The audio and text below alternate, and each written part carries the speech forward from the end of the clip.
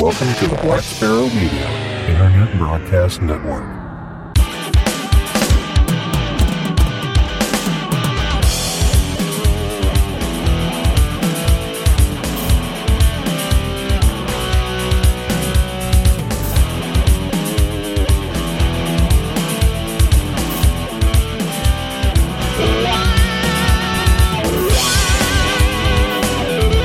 You are listening to Linux in the Ham Shack. LHS is a podcast about Linux, open source, and amateur radio for everyone. Now here are your hosts, Russ, K52UX, Cheryl, W5MOO, and Bill, NE4RD. Well, hello everybody and welcome. You have tuned in to episode number 335 of the most terrific amateur radio podcast on the internet. This is Linux in the Ham Shack. And tonight we are doing our short format topics, and we have the usual cast of characters. The LHS crew. I'm Russ, K5TUX. I'm Cheryl, W5MOO. And I'm Bill, NE4RD.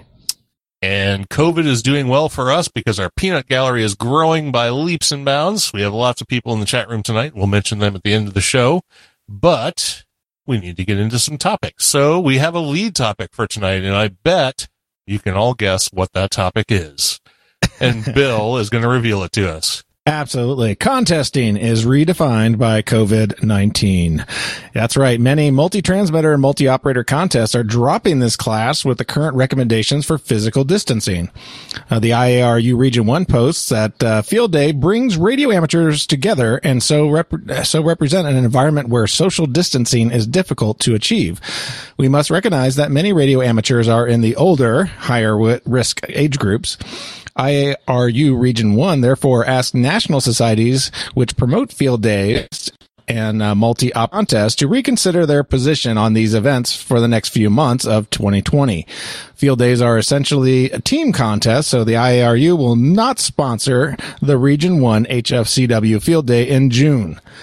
It's a matter for the national societies to decide whether and how they continue their National Field Day events. And from the IARU Region 2, they posted that radio club meetings, multi-operator contests, and other events that bring radio amateurs together make social distancing difficult. We must recognize that everybody's old. We get it. We need to act responsibly. So they have suspended, they're recommending that radio clubs and amateurs and national societies modify or suspend any in-person activities while this ongoing health emergency continues, and that includes pulling out the multi classes and a lot of contests, a lot of international contests and whatnot. So yeah, if you normally run a multi in a contest, you will no longer have a class or a score for that. They were not going to be accepting the logs apparently in a lot of these bigger contests. So expect that to be fairly common over the next few months. And we do have links to the IARU Region 1 and IARU 2 announcements. Hard to say it, isn't it?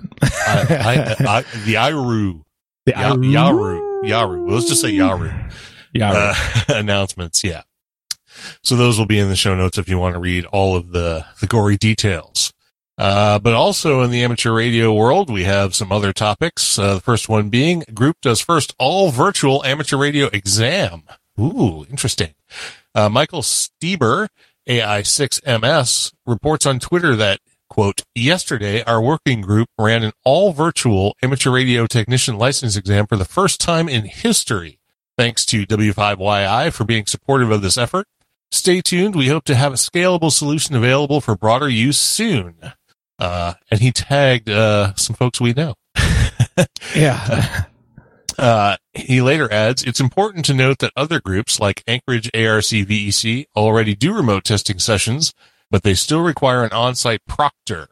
The exam we ran was the first time everyone was remote and on video, the new norm in the era of social distancing. And that came from Twitter, of course, but that's pretty cool, actually. Although his name is Marcel Stieber. Not Michael, but that's okay. Oh, did I say Michael? I am so sorry. I had to check, but that's okay. It was spelled wrong there. It was spelled Marcel. Oh, okay. So that's probably what threw you off. Yeah, I guess so. So Marcel Steiber. Yeah, so it looks like they are doing the, at least a group is attempting to do this, and it has been done at least once. Don't jump on everybody's back trying to get it done. I know there's been a lot of chit chat about it. From Sterling and from Dan and a bunch of other people talking about these remote ham radio exams. Ham radio exams are not going to die in the, couple months of, shelter in place. The world isn't over where we have to do this, but it would be nice, and it would simplify a lot of testing situations, like even, ADA situations where it's not really easy or, available to do a test in person sometimes for some individuals. This could definitely be an opportunity for those people to participate in testing where they otherwise couldn't. And I think if people focus on that more than this COVID-19 stuff, I think that's more important. And, especially when we look back at, Hamvention and stuff like that, where they didn't provide accessible, suitable, this is something that could have been done as well. It's like, we have this other option. You can just go into this room in front of a computer and do this, or whatever. I think there's a lot of, other uses for this and needs for this that, some of the proponents of this are not necessarily, speaking up about. Yeah, absolutely. It can definitely make things a lot easier, especially people who have mobility issues and other concerns like that. Plus, I certainly hope this whole idea of takeout beer and curbside pickup at every restaurant in the universe continues after this is all over. As long as the beer comes in an open container, I'm good. All right. So we have another amateur radio story. And Cheryl, you want to read this one? Sure. Okay, good. I'm glad you're willing. Whatever. Stop eating your chips. Sorry. That's my breakfast. Okay. So, anyway, our next story is the FCC grants temporary emergency authority to WISPs operating in 5.8 gigahertz band. The FCC has granted temporary permission to wireless internet service providers in rural portions of 29 states and the U.S. Virgin Islands to operate in the 5.8 gigahertz band, which is 5.850 to 5.895. The authorization to help meet the temporary surge in demand for residential fixed broadband services during the pandemic was one of the multiple waivers issued in the past week that granted temporary access to a variety of bands in response to the uptick in residential broadband demand. The 5.8 gigahertz grants were effective on March 26th. Each grant is for 60 days, provided individual WISPs file STA applications within 10 days of March 26th. Amateur radio shares the spectrum on a secondary basis with dedicated short-range communications and industrial, scientific, and medical applications. And that status remains unchanged. All right. And that info came from the ARRL. Yeah, I heard some people chatting on the local repeater today talking about the fact that because some people are old, they don't have internet service, and suddenly they're being asked to work from home and they have to actually have internet service. Wow, shocking that some people still don't have internet service in this day. But yes, it's a real thing. So anyway, Bill, tell us about the Hamvention QSO party. Yes, everybody's, sad panda because we're not doing Hamvention, but, we got a Hamvention QSO party up on tap here, and the Dayton Hamvention for 2020 has been canceled. The WWROF, the Worldwide Radio Operators Foundation, in cooperation with the Hamvention organizers, wanted to create a fun way for people to celebrate the Hamvention experience over the air, the Hamvention QSO party. In memory of Ron, W8ILC, who became a silent key just 2 days after Hamvention 2020 cancellation announcement. Ron had attended every Hamvention since the beginning. This is a 12-hour fun event on Saturday of Hamvention, May 16th, 2020. And a link to the WWROF site with all the rules and information. So go ahead and take a look at that. And who knows, that one might be included in the state QSO party thing. I haven't checked their website yet, but it wouldn't be surprised if this becomes one of the sanctioned events for the state QSO party collection contest. Yeah, that's pretty cool. I don't know, if things start to relax a little bit by the 16th of May, I may just drive out to Indiana anyways. Screw all this and get some good Cajun food. How are you supposed to get that? You're gonna show up on his doorstep with a plate? I said if things relax. Oh. Did you miss that whole part about if things relax? Wait, you could probably still show up on his doorstep with a plate. I think. Well, yeah, it'd have to be probably at his house though, which is 30 miles away from the restaurant. Right. So yeah, and he'd probably be like, "Why the hell are you here?" and go home. Yeah. But anyway, get out of my kitchen. I don't know you. Yeah. So little segue here. Is Bill's wife's graduation stuff still on tap? It got canceled. It went all course. virtual for it. So yeah, we just canceled the hotel for that and the rental car. Oh, that's right. I have to cancel the rental car still. Yeah, we still need to cancel the hotel for Hamvention. So Well, I mean, let's not just yet. We have until 2 days before. So why are you still hanging on to it? I've just said if things relax, we might go. Anyway, A road I trip. mean, we're not going to go to Dayton or to Xenia, but might go somewhere. Okay, whatever. So They anyway, won't relax. No, they're saying June 1st now at the Yeah, of course. absolute minimum. So yeah, I know. They're still trying to save everyone. I get it. Although, what was the prediction now? 200K dead here in the something U.S. Like that, yeah. On the optimistic side. Oh yeah, big fun. Well, 100 to 200, 1,000, whatever. It's it's a Well, rounding there's- error, I'm sure. There was what? There's been 80. Was it 80? No, it's 80,000 affected in Italy, right? But they've only lost like 3,000 people or something. No, their death rate based on reported cases, I think, is 10%. Okay. I just saw a video today on that. So anyway, enough about that stuff. Let's move on to some amateur radio topics, which are in the past, actually. Let's move on to some open source topics, which are in the future. The future. So for some open source topics, well, the first one is the exFAT file system is coming to Linux Paragon Software's. Oh, I'm sorry. You really need to work on the way you cut and paste crap. I just pasted it. I didn't even go through it yet. I know. He's like, it's there. Yeah. Yeah, chop and do whatever you want. All right. Let me try and read it the way it's sort of written here. The exFAT file system is coming to Linux. Paragon Software is not happy about it. When software and operating system giant Microsoft announces its support for inclusion of the exFAT file system directly into the Linux kernel back in August, it didn't get a ton of press coverage. But file system vendor Paragon Software clearly noticed this month's merge of the Microsoft-approved, largely Samsung-authored version of exFAT into the VMS for next... the VFS... For, what the... largely Samsung-authored version of exFAT into the VFS for next repository, which will in turn merge into Linux 5.7, and Paragon doesn't seem happy about it. Yesterday, which is a few days ago actually, March 24th, Paragon issued a press release about European gateway modem vendor Sagemcom, or Sagemcom,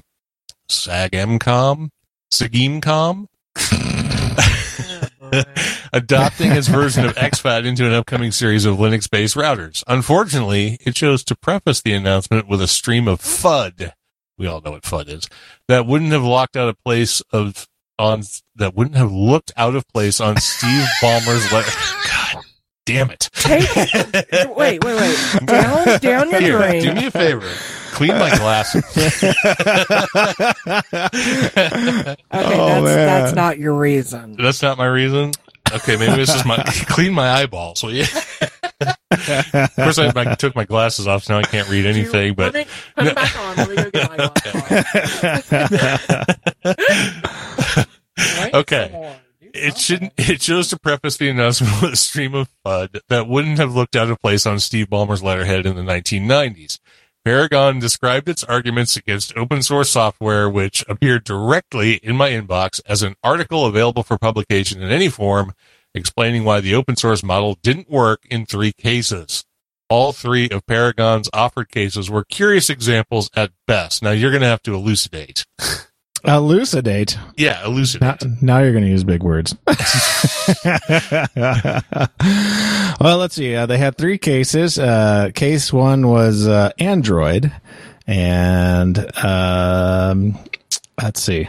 Let's look into some cases where the file systems are similar to XFAT are supported in Unix derivatives and how that worked from an open source perspective. So all this is just arguing about the open source validity of everything. And they're talking about where Android creates a native Linux ext4fs container to run apps from a FAT formatted flash card. So that's one example. The second case too is Mac OS, another Unix derivative. And let's see, they're talking about NTFS there. I don't know what that has to do with it. And the final argument is SMB. And, talking about the SMB protocol implementation as well as macOS and that. And, none of the arguments look terribly great, but, normally when you're dealing with somebody, coming, for money,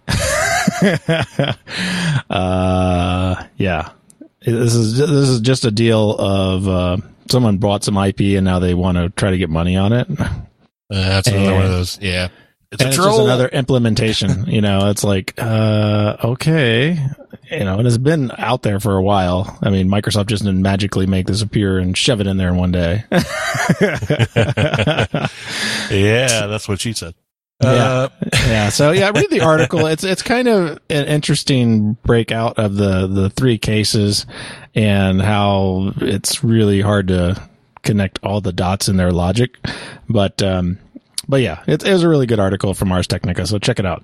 Well, I'm sure people will, and a link to it, of course, will be in the show notes. And since you're really bad at cutting and pasting crap, you're just going to do the next one too, because I can see where this one's going to be a nightmare. So go. Okay. Well, you can figure out the next one that you were supposed to go through and figure out what interests you. But anyway, OBS. There is a bounty to implement virtual camera across platform. It's number 2568.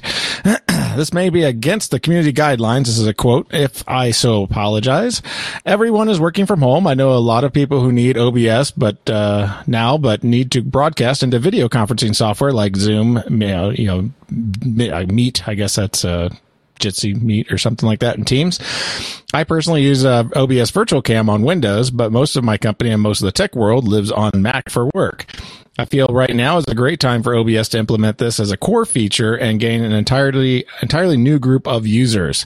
So here's what I would like to see. OBS should support to output a virtual camera and a virtual microphone. This should be available on Mac, PC, and Linux if possible. The feature should be enabled by default to make a setup easier. I know this is a tricky feature, and I imagine there might be a driver signing issue or simply platform limitations lurking. But if this sounds interesting and you need the project, I'm happy to support this feature with a bounty of $10,000 as an additional incentive. And this is by Tobias Lutke. And that's over on GitHub, and that's in the GitHub issues for OBS. And I also linked Tobias's personal repo. So, yes, I definitely think OBS needs the ability to do sort of universal virtual device drivers. That would be awesome. Yeah, I've used the OBS Virtual Cam in Windows, and that's a great simple implementation. It's not 100%. It does take a lot of processing out of the computer to do it, so you need a pretty beefy machine to kind of even do that in Windows.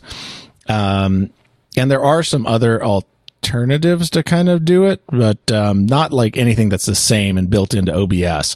And that would really, I think, be a very shining feature for doing that, especially for your Skype guests where you need to send back video and stuff like that while you're producing the show. It would greatly simplify that thing instead of sending them back just the audio of the show itself. So, so if you're interested in that, follow the thread. I know there's a lot of discussion on that issue thread with things that sort of already are out there and sort of semi work and, doing like a, V42L, sync and some other options that are kind of hackish ways to get it to work on Linux. And I'm not sure what specifically is out there for Mac, if any. So if you know anything or interested in working on this kind of project, hey, go do it. Check it out. I kind of thought I saw something about there was at least in the Linux part, there was the NDI interface that I was talking to you about the other day was sort of set up so that you could have OBS on one computer with an NDI to a remote computer running OBS with an NDI coming in that would create a straight virtual camera connection. for doing video to videos, so you could incorporate it that way, which is kind of nice.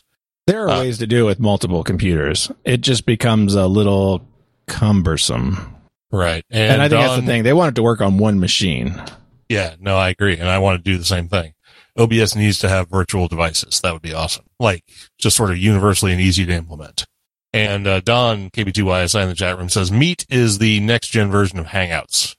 Yeah, I didn't put it together real quick there. I was just thinking that too, because our scout troop just used Meet tonight for their scout meeting, so I should have kind of put that together. Yeah. So can Cheryl read this next one, or am I supposed to read it? Read it. Oh, I guess I'm reading it. It's a real short one. I'm just kind of looking through if there's anything we haven't seen in there, but go ahead. Okay. Well, you can tell me if you find something while I'm reading it. Is this our essential list, or whose essential list is this? Purism? Purism's. Okay. Purism's essential list of free software for remote work. They've been working remote they at Purism have been working remote since they started in 2014, and their list of essential free software for remote work can all be self-hosted or used via various hosted options. So what's interesting in there that we have not already talked about, or just mentioned some things we have talked about, because I'm not looking at the article. Okay, yeah. So for chats, calls, and video conferencing, they use Matrix for their team chat, and they use Jitsi for their video conferencing. So that's a pretty common mix-up. For audio conferencing, they use Mumble. How about that? Yeah. They use for their social networking, they use Mastodon. Forums are using Discourse, and of course you see that all over the place right now. Project management and DevOps, they use the GitLab Community Edition, and Fabricator for ticketing. I'm surprised they don't use GitLab Issues. That's kind of interesting. WordPress for authoring, Nextcloud for their internal calendar, scheduling, and file storage and document collaboration. Operating system, of course, they use Pure OS. How about that? It is the company that brought you Purism. Pure OS. Let's see here. Mails powered by Dovecot. Dovecot? Yep. And we use GNU Mailman for our newsletters and mailing lists. And they use an internal wiki based on Wiki.js. So wow, old school. Mailman and Dovecot. Those are old school.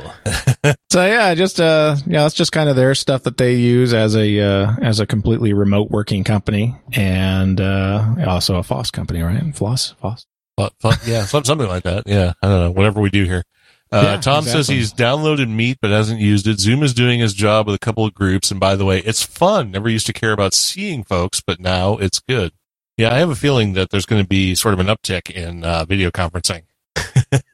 Yeah, I never turned my camera on. Yeah. I actually, as of 2 days ago, I now actually have a camera on my main workstation. Ah, there you go. Yeah.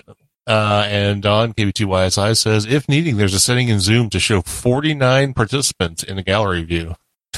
Okay. That's a busy screen. That is a busy screen. Yeah. Well, that's good to know, because I actually participate in some Zoom videos and we can only see like 6 people at a time. So, did you see that thing? I don't remember if it was on Facebook or the news, where they were having a conference call with like 8 or 9 or 10 people or something like that, and some woman decided to go to the bathroom and actually brought her camera with her. Oops. And went to the bathroom on video during the middle of a conference call. and you could see everything. Nice. Okay. Yep. Got to make sure you turn that camera off. Yep. Fun. Nice. All right. And it was like 8 women and 1 guy in the conference call. I'm sure the women were like, "Hey, Doris." No. They were like, they were steadfastly ignoring what was going on. And at the very end of the video, the guy's like, "I didn't see anything." Nice. Yeah. Good stuff. Anyway, where are we? Oh, we're on to Linux in the Ham Shack. How about that? Woot, woot. Yeah, we've got all this way, and now we're like to the beginning of the show. So Linux in the Ham Shack, we have SDR Angel. We've talked about this before, haven't we? We have mentioned it in the past, and it came up in our discussion on the deep dive, and I just kind of wanted to throw it in here. I didn't get time to actually run it and install it. on my RTL SDR. I was going to, but I was busy doing other stuff today. So I'll just go ahead and run over it real quick here. Okay. So SDR Angel is open source Qt5 or Qt 5, OpenGL 3.0 plus SDR and signal analyzer front end to various hardware. SDR RX TX software for AirSpy, AirSpice HF Plus, Blade RF, Hack RF, Lime SDR, Pluto SDR, RTL SDR, SDR Play, RSP1, and the Fun Cube. Ancillary projects related to SDR Angel, of course, are SDR Angel CLI, which is a web application that can be used to control a headless server flavor instance of SDR Angel. It can also be used to remote control for the GUI flavor. And as well, there's an SDR Angel-Docker, which is a collection of Docker files and scripts to facilitate the build and run of SDR Angel in a Docker container. Works for either the GUI, only on a Linux host, or the server. So check that project out over on GitHub. And that was definitely recommended multiple times by David, right? David? Was it David? Kozel? Dave Kozel, right? No, it was Derek Kozel. Derek Kozel. I knew it was D. Oh, sorry. Yeah, so it was recommended, and I wanted to try it, but I didn't try it. So, and I think that was the same thing I said last time we've come across this. Yep, we'll get to it eventually. I will get to it. I actually put my station sort of back together. Just the other day, because I'm trying to clean up my radio desk here, and I almost got to it. I almost did. But then I got busy doing FT8 and stuff. Yep. Not real ham radio. Yeah, definitely not real ham radio. All right, very cool. A link to the project will, of course, be in the show notes. And finally, we have Arden release notes for version 3.20.3.0, which was released a couple of days ago. So there you go. The Arden team is pleased to announce the general availability of the latest stable release of Arden firmware. We now fully support 70 and possibly more devices from 4 manufacturers. This diversity of supported equipment enables hams to choose the right gear for a given situation and budget. Arden firmware is now based on the most recent stable version of OpenWRT 19.07.2, which was released in March 2020. This improvement is significant in that it enables Arden firmware to benefit from the many bug fixes, security improvements, and feature enhancements provided by OpenWRT developers from around the world. The latest Arden firmware contains features inherited from the newest OpenWRT upstream release. One important change is the inclusion of a new target architecture for the firmware labeled ATH79, which is the successor to the existing AR71XX targets. OpenWRT explains that their main goal for this target is to bring the code into a form that will allow all devices to run a standard unpatched Linux kernel. This will greatly reduce the amount of customization required and will streamline the firmware development process. As not all supported devices have been migrated to the new ATH79 target, Arden continues to build firmware for both targets. You may notice that the Arden download page has firmware for these two targets, and you should select the latest image based on the type of hardware and the recommended target on which it is to be installed. And a link to the Arden project will be in the show notes. Did we do a deep dive into Arden? I think we did.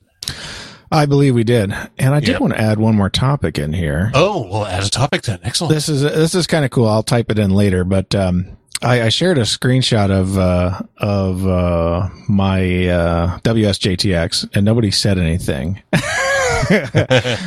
There is a slick dark mode styling sheet that you can apply to your WSJTX that makes it not look like ass anymore in dark mode. I was wondering how you were doing that. Actually, I saw it in your recent screenshots, and I didn't know if it was based on the desktop environment or No, yeah, it's a style sheet you can apply on the actual startup.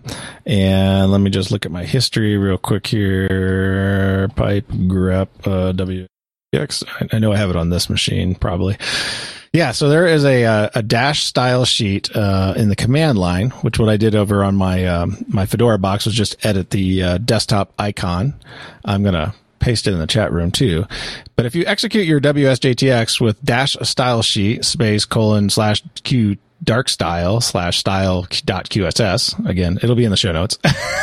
You will get a really nice looking dark mode version of WSJTX, and it could cure some abnormalities that you see occasionally. Like I know on Fedora it'll flip sometimes between the black theme that I'm running, and sometimes it'll just come out gray, like it's in this normal light theme.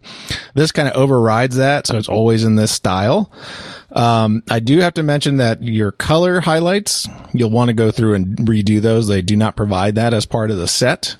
So like, your, new station, a CQ, heard your call. So like that whole list is all really ugly. It's all really ugly anyway. It's really ugly anyway, but yeah, it's even uglier in dark mode. So I've actually pulled all the backgrounds out of mine and made like the primary text color, the color of the original alert. And I've kind of like toned down the ones that I really don't care about anyway.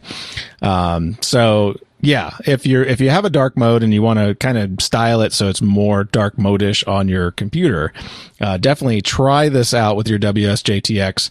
It's already in your setup, so it's already delivered with it. I didn't even know about it until I was reading the the WSJTX the email list. And somebody had posted a package for Solus, and I'm like, oh, I got my Solus box here that I'm running. And, I was like, I'm not really going to use it for ham radio, but I'd go ahead and test out the package for them.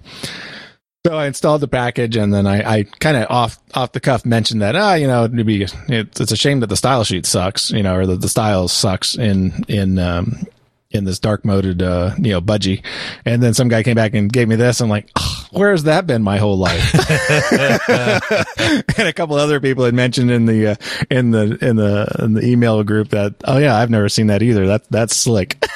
The part where you change the highlight colors, is that stored in a config file that you could also present to someone who wanted to save some time trying to figure out how to change those?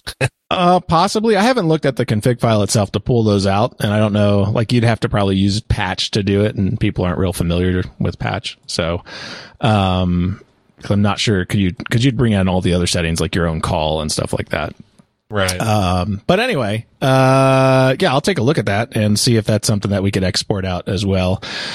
And, give it a try. If you have dark mode and want to see your WSJTX in a dark mode all the time, it would be some new hot sexiness for FT8.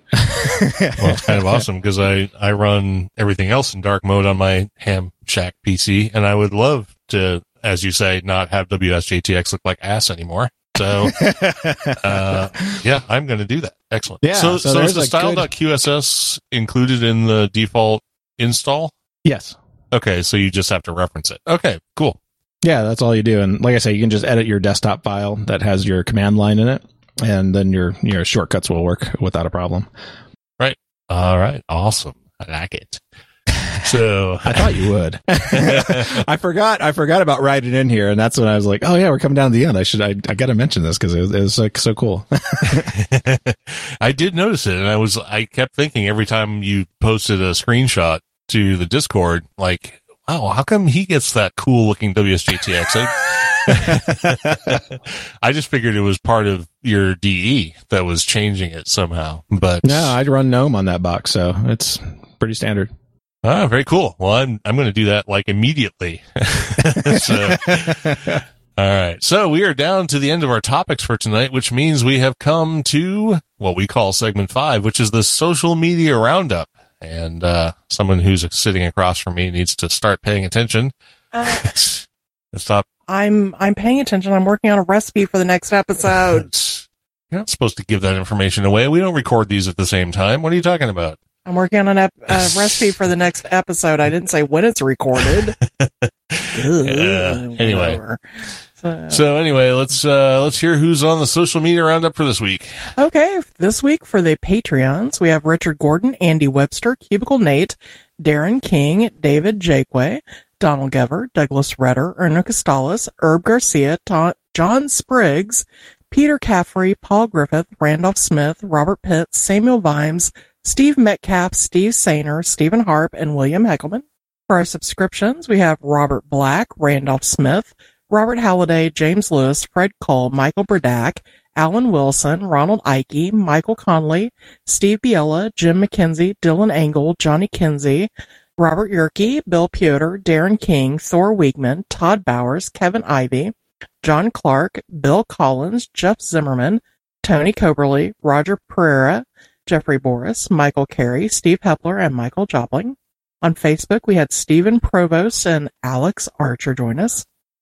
On Twitter, we had at Lucian Gasparini, at M0DHP, at _PitFan_, at Fab Ballantine Jr., or F.A. Ballantine Jr., excuse me, at KEJs, at PDP7, at R4D10N, at JJ Goodwin 13, and at Tom Zorzi.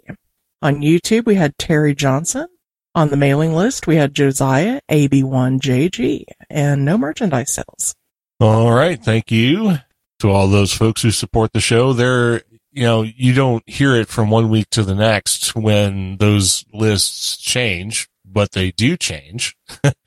Not very often, but yeah, they do change. Yeah, they do change. And there's a long time supporter of the show who is absent from one of those lists this time. And so I just wanted to say, if you suddenly didn't hear your name in that list, check your credit card settings. Or if you no longer wanted to support the show, that's cool too. You've been a supporter for a long time. I'm not going to say who it is, obviously. But I want to thank everybody who supports the show financially. We really appreciate it. Keeps the lights on, as we say, and helps us keep doing what we do, and we really appreciate it. And with that said, we want to mention all the folks who are in the chat room with us tonight. We had Don, KB2YSI, Matt, KR8E, Tony, KM4HSD, Don, KC9ZMY, Steve, KA7HVT, Tom, N4HAI, Ted, WA0EIR, and Dan, KF5TQN. Fast type in there. So thanks very much for supporting the show, for listening, for being a part of this. And if you're not doing any of those things, but just downloading and listening, we really appreciate that too. I'm not exactly sure. I haven't checked the statistics lately, but we usually have between 3,000 and 5,000 downloads per episode, which is pretty good for an amateur radio podcast, as far as I know. I mean, I feel like we're doing well. And some of these guests we've had on lately have really sort of sparked interest in the show. So we want to thank all the folks who've been willing to come on and talk about various projects or just topics or whatever. And also the folks who are willing to join us as listeners on the roundtables. Those are always fun and entertaining too. And if you're interested in joining us on one of our deep dives, send us a note. Yeah, we're always looking for topics. We want to keep the show moving. We want to have new and interesting content for listeners all the time. And, there's a whole big world out there and we can't know about every project that exists. So if you have something you want to talk about, please get in touch and let us know. Just listen to the outro, website information, email contact information, phone number for leaving voice feedback or just getting in contact with the show. All of that is in the outro. So just check us out or go to lhspodcast.info. All the information is there too. So thanks once again. We're going to wrap this up. This has been episode number 335 of Linux in the Ham Shack. And I'm Russ, K5TUX. I'm Cheryl, W5MOO. And I'm Bill, NE4RD 73.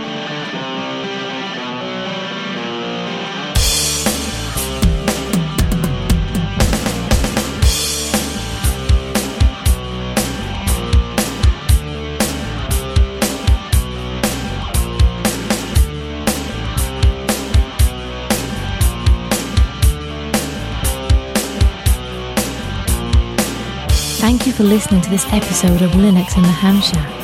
LHS is a community-sponsored podcast. The live show is recorded every Monday night at 8 p.m. Central Time, ± QRL.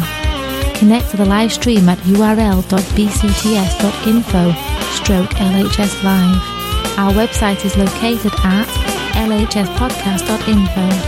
You can support the podcast by visiting the LHS Patreon page at patreon.com/LHS podcast or by using the contribute link on the homepage. Get in touch via social media.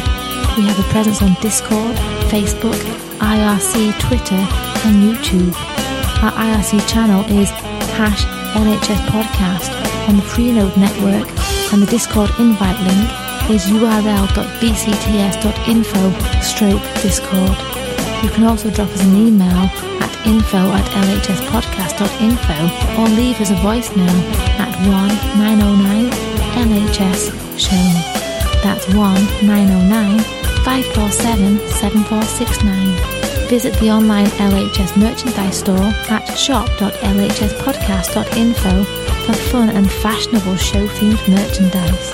Become an ambassador and represent LHS at a local Linux convention or Hamfest.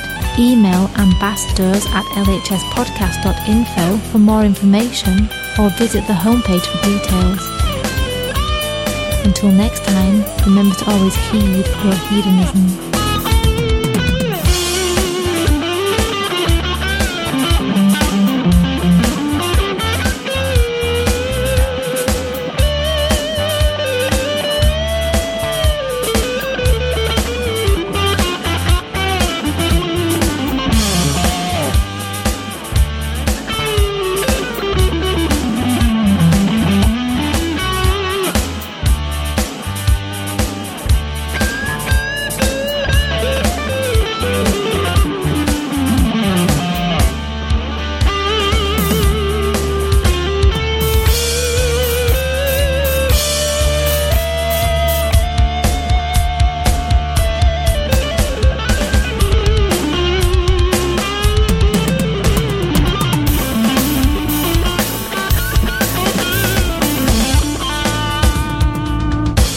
Linux in the Ham Shack and the Linux in the Ham Shack logo are released under a Creative Commons Attribution Non-Commercial No Derivatives 4.0 International License.